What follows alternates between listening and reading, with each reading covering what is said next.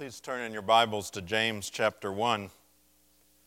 In James chapter 1, if you remember, we introduced this a couple of weeks ago, and then last week we looked at where is God in the earthquake. We were in essence looking at that thought, where is God in these big picture things, these huge trials that our world, in essence, goes through. And I said it's actually between verse 1 and 2, and that we would pick up this week where we ended last week, and that is when it gets personal. Not just looking at these big global things out there somewhere, but what about when it's in our life? How do we understand trials that we go through as believers? And so, beginning with the first verse, James, servant of God and of the Lord Jesus Christ, to the 12 tribes in the dispersion, greetings. Count it all joy, my brothers, when you meet trials of various kinds. For you know that the testing of your faith produces steadfastness. And let steadfastness have its full effect, that you may be perfect and complete, lacking in nothing. If any of you lacks wisdom, let him ask God, who gives generously to all without reproach, and it will be given to him. But let him ask in faith, with no doubting, for the one who doubts is like a wave of the sea that is driven and tossed by the wind. For that person must not suppose that he'll receive anything from the Lord. He is a double-minded man, unstable in all his ways. And then down in verse 12, blessed is the man who remains steadfast under trial. For when he has stood the test, he will receive the crown of life, which God has promised to those who love him. This is the word of the Lord. Thanks be to God. Let's bow together. Father, we would ask now that you would apply your word to our hearts. You know exactly what's going on in our life. What we have faced this past week, and you alone know what we'll face next week. And so we ask you to prepare us, to enable us to see your good providence, even in difficult things. We ask for this in Jesus' name. Amen. Now, I usually don't plug my own sermons, but in one way, this is part 2 of last week being part 1. And so if you were unable to be here last week, you can catch it on our podcast, or you can get a CD of the message last week. We gave out a number of them throughout the week, so just let our office know if you would like a CD, but you can also go on our website and you can listen to it or get it through the podcast. Let's take a look, though, at this as a continuation. Last week, in one way, was an introduction to what James tells us. And as we've said, he is so practical. And when I said how practical he is, it struck me that as I was beginning to study James again, where does he start? Well, he starts with trials. Why would he start there? Because of all of the things that he could possibly talk about, absolutely, trials is one aspect that, as he says here, every single believer will face. All Christ followers are going to face trials. Look at verse 2. He says, count it all joy, my brothers, when you meet trials of various kinds. There's no other possibility. He doesn't say, look, if you should happen to have a trial, though it's unusual for Christians, well, then He doesn't do anything like that. He, right up front, leads us into that and says, look, when you face trials. Now, some of your versions may say temptations. It can be translated that way, but and there's another portion in this chapter that is talking about temptation that we think about, temptation to sin. This should be understood as trials that we go through, difficult times, those kinds of things that test our faith. Now, let me give you some cautions. I'm glad you're here and you braved the weather, and I hope nobody was disappointed they had to come today. But if you were at home this morning, you could turn on the TV, I'm told. I'm never home Sunday morning myself, but you could turn on the TV, and I know what's on there because I can see it other times of the day. There are preachers that will preach to their congregation, often very large congregations, often they're poor congregations, but a lot of people are drawn to this, and they are preaching what has sometimes been called the health and wealth gospel. Some call it the name it, claim it. Others call it the blab it, grab it, okay? But anyway, here's what the gist of it is. They will say, look, you come to Christ and everything's going to be okay. You come to Christ, He will heal your diseases. He will heal relationships. You will advance in your job. I'm not exaggerating in this. These are all things that I have heard preachers say. And you can be wealthy because that's how God wants you to be. Now, I will say that last part works for the preacher. Many of them are quite wealthy because of that kind of preaching. But that is nowhere found in the Scripture. And it is no comfort when it faces real life. I heard a man who had been in ministry many years, and he said, you know, when you become a pastor, you take off your rose-colored glasses because of the kinds of things you see and you deal with every day and every week. I'd like to expand that. I'd like to say, you know, when you come to Christ, you need to take off your rose-colored glasses. Because there are and there will be difficult things as long as we are in this life, as long as we live in a fallen world, there are going to be hard things. And that includes for Christ followers. And James is absolutely upfront with that, as was Jesus, as is all of Scripture. Now look what he says about the trials. He says it's of many kinds, trials of various kinds.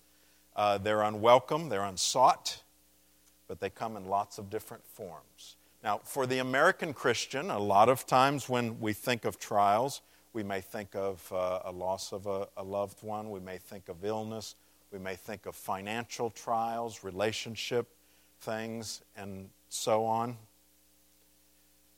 People in other parts of the world, and that's one reason I like to travel, it gives a different perspective. They're thinking often of different things. Some places it's hunger and disease. You know, if I preached this sermon today down in Haiti, you can imagine what they would be thinking about if I said, take joy in the various trials that you face. Various trials for them might be being without a home, might be having lost their whole family, might be having no place to worship, no job, no prospects, no food, no water, disease around. Helmut Thielicke, who was a German pastor and theologian, had taken an extensive tour of the United States, and someone asked him, what is the greatest defect among American Christians? And what he said was, they have an inadequate view of suffering.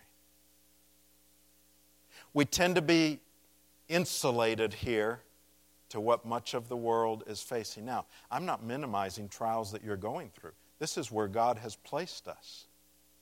And in our lives, they are as serious. But we also need to have the big picture, because this is the Word of God, which is for all people in all lands. Pastor Kelly hit it right on the nose several weeks ago when he preached along these lines.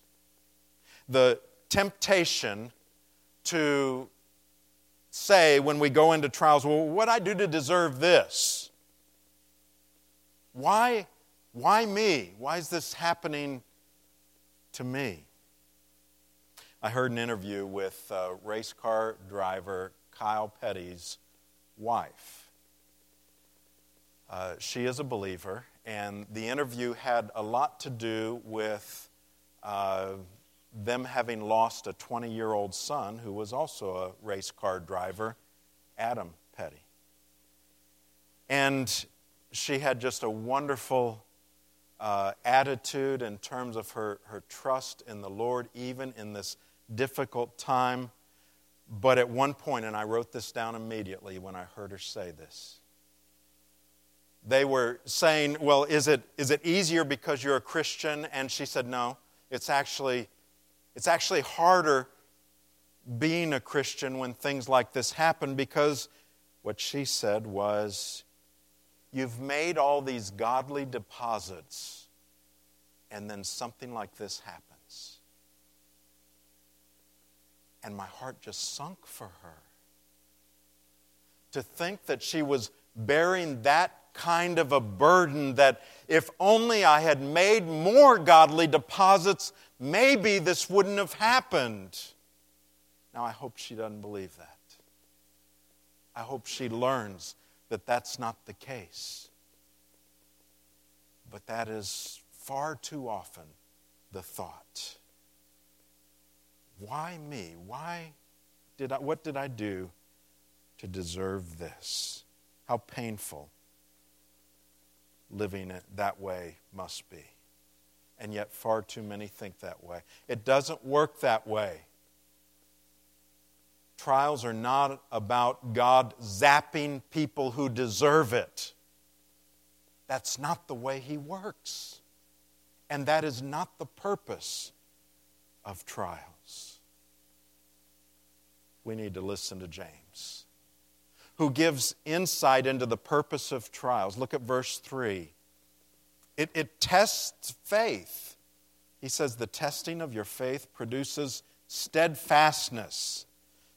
So he equates the phrase test of faith in verse 3 with verse 2, the phrase trials of many kinds. What it means is these trials show whether the one who's being tried is disposed to cling to his faith or flee away from it to apostasy.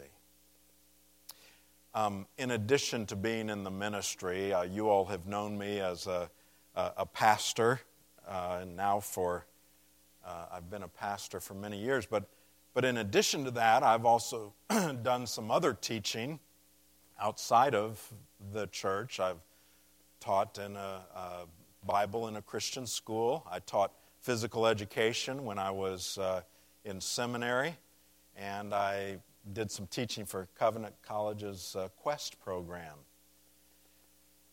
You know, a good teacher in giving a test is not trying to see failure or to prove failure.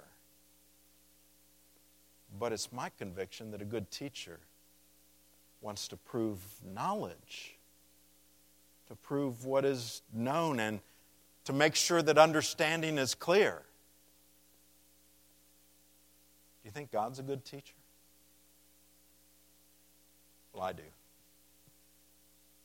And so, when He is teaching us, there is good reason for what He does. Now, here's the harder part. Verse 2, again, the Christ follower's attitude toward trials is one of joy. Count it all joy. Now, some of you may be thinking, okay, you just said we ought to take off our rose-colored glasses. If you think you can go through trials with joy, then you have rose-colored glasses on. Well, let's talk about really what biblical joy is. Let's clarify. There is a difference between joy and happiness in Jesus' teaching. And by the way, our mission here is to help people joyfully know Jesus Christ, love Him more and serve Him better. But we define joy, and we define it as different than happiness that usually depends upon circumstances. When Jesus, in teaching in Matthew 5, He says, "Blessed are those who are persecuted for righteousness' sake." That's a trial, persecution. "For theirs is the kingdom of heaven." And then He goes on and says, "Blessed are you when others revile you and persecute you and utter all kinds of evil against you falsely on my account."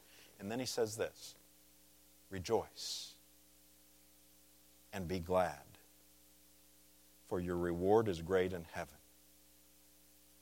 For so they persecuted the prophets who were before you." See what He's saying? You're under persecution. Rejoice because there is purpose in this. And look, also, you're in good company. There are those who have gone before you who have been through similar things for reasons as well. Paul, in the book of Philippians, called the Epistle of Joy, he was in prison. There's a difference between happiness. Think of Snoopy bouncing around, and happy because of what's going on, and joy. Hebrews 12, verse 2. "Looking to Jesus, the founder and perfecter of our faith, who, for the joy that was set before Him." Now listen, it's about to connect joy with something that, humanly speaking, we have to think of as quite awful. "For the joy that was set before Him endured the cross." Endured the cross, despising the shame, and is seated at the right hand of the throne of God. It wasn't about happiness for Him. It was that deep, abiding joy. Not just an outward, surfacey kind of flippant happiness because of the circumstances. Joy is often, in fact, maybe we can say most of the time, in spite of circumstances. That's what biblical joy is. So if you have read James before and you've said, "Count it all joy when I go into trials," and you've just thought, "Well, I can't do that. I can't be happy about trials." Well, take courage. He's not saying, get happy, put on a smiley face. That's ridiculous. This is real life. He's saying, however, there is a joy, and it goes way deeper, and it abides even in these difficult times. So what did Paul and James know and Jesus that enabled them to have joy in trials? Well, in James, verse 1, verse 3, the testing leads to endurance. It produces, as he says, steadfastness. It enables us to meet the trial better. You think of an athlete maybe getting ready for a race. Every run, painful though it may be, is preparing them for the next run, for the next, and ultimately for the race. And that's what he's talking about here. It produces endurance, steadfastness. And further, it produces growth. Look at verse 4. Let steadfastness have its full effect, that you may be perfect and complete, lacking in nothing. Now, there is something we should ask. Matthew Henry, a Bible commentator, scholar, said that when people go through trials, they often ask for strength to get through them, but they seldom ask God, what is it you want me to learn? Again, not that he is in some perverted way trying to inflict pain, but instead, we need to know that trials have purpose. And if we are not to waste those trials, we ought to seek out, God, how is it you want me to grow during this time? What do you want me to learn? C.S. Lewis in The Problem of Pain writes, God whispers to us in our pleasure. He speaks to us in our conscience, but shouts to us in our pain. It is his megaphone to rouse a deaf world. And so I am convinced that it is legitimate for us to say, God, please don't waste this pain in me. Don't let me waste it. But teach me.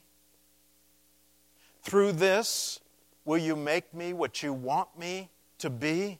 Will you give me endurance that I need for whatever you're preparing me for? Will you?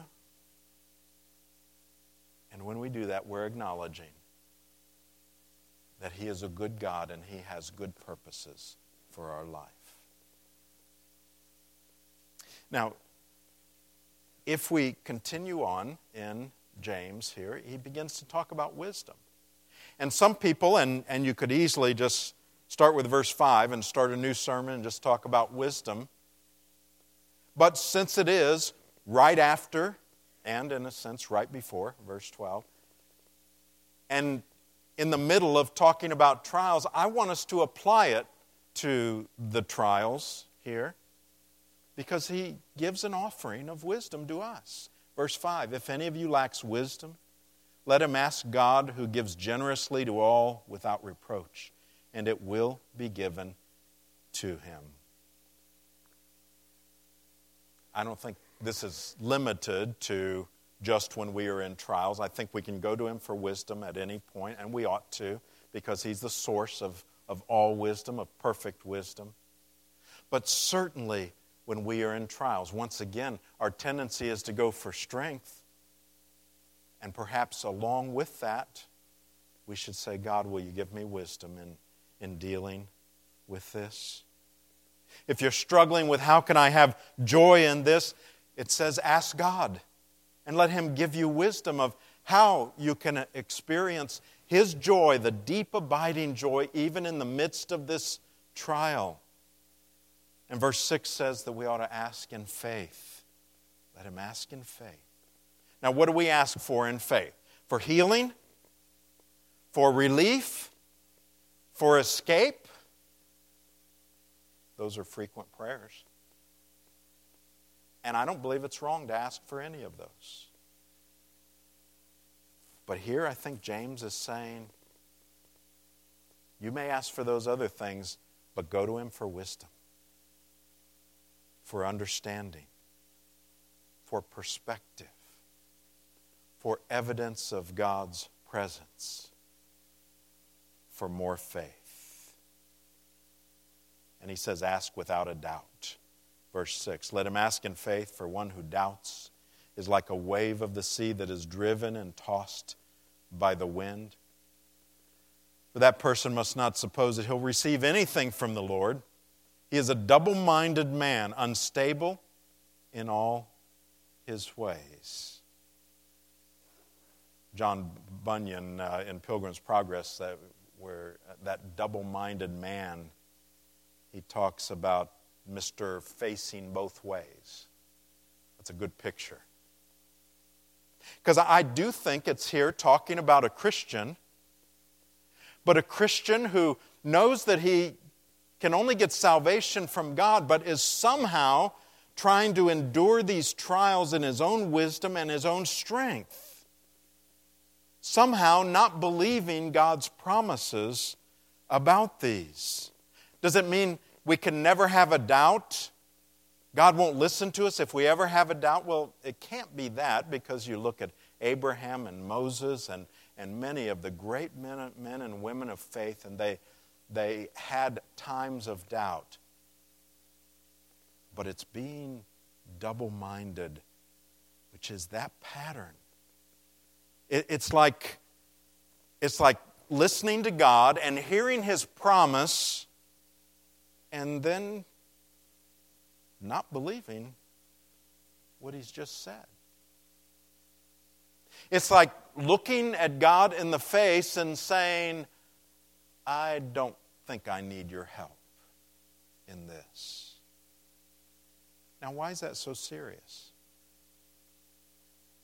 Well, we can't completely put ourselves in God's position, but if we could try to imagine, you stand face to face with someone and you receive a promise, and that promise is even put into writing, and it's a promise from someone who always keeps it, and then you say, I don't believe it. How insulting would that be? And that's what this person is accusing God of being. One who breaks His promises. So, in terms of application, there's several ways to go with trials. And we see them all, even within the church. Some, when they go into trials, they experience an anger at God that may show itself at God or at others. And it never subsides. And it drives them away from God and from the church. In all likelihood, that's the person in verse 8, a double-minded man, unstable in all his ways. Or, another pattern is one maybe have disappointment, maybe anger with God that eventually turns to faith. I will say this about that. God understands if you find yourself there and yet you still desire Him and know Him, and you're doing your best to hang in there with Him in His strength and in His power and in His wisdom. He understands those feelings. You know how I know He does? Because I can understand them. And He's a whole lot more understanding than I am. God understands those feelings. Or there's the one whose faith grows. Because even while he doesn't understand the why, they know that God has a purpose and they trust Him for it. The results, verse 12. Blessed is the man who remains steadfast under trial. For when he has stood the test, he will receive the crown of life which God has promised to those who love Him. The crown of life. The crown earned by the Lord Jesus Christ. What glory and what a glorious promise this is. Were you ever on one end or the other of the spanking statement? This is going to hurt you, or me rather, a lot more than it's going to hurt you. See, when I was a little boy, I heard it the first way. I never believed it, that it was harder for the parent. But as a parent, I do believe it. I know it. I understand it. And so, I believe that's the case with God as well. As we go through trials, He understands our pain. And He wants to use it for our good. The longer I'm a pastor, the more trials I walk through with people in the church, the more I believe the scripture in Romans 8:28. And we know that for those who love God, all things work together for good, for those who are called according to His purpose. Listen, if we have any doubt as to whether all things work together for good for those who love God and who are called according to His purpose, we need to remember this: that not only does human suffering have purpose, the greatest illustration of that is that the Father used human suffering for our redemption. He used the suffering of Christ in this life and on the cross for our redemption. And surely all of us would say, of course there was purpose in that, and the purpose was glorious. When you're in a trial and you cannot see any purposes, ask for wisdom, but remember that in the greatest act of passion, and that's the cross, God had a glorious purpose in it.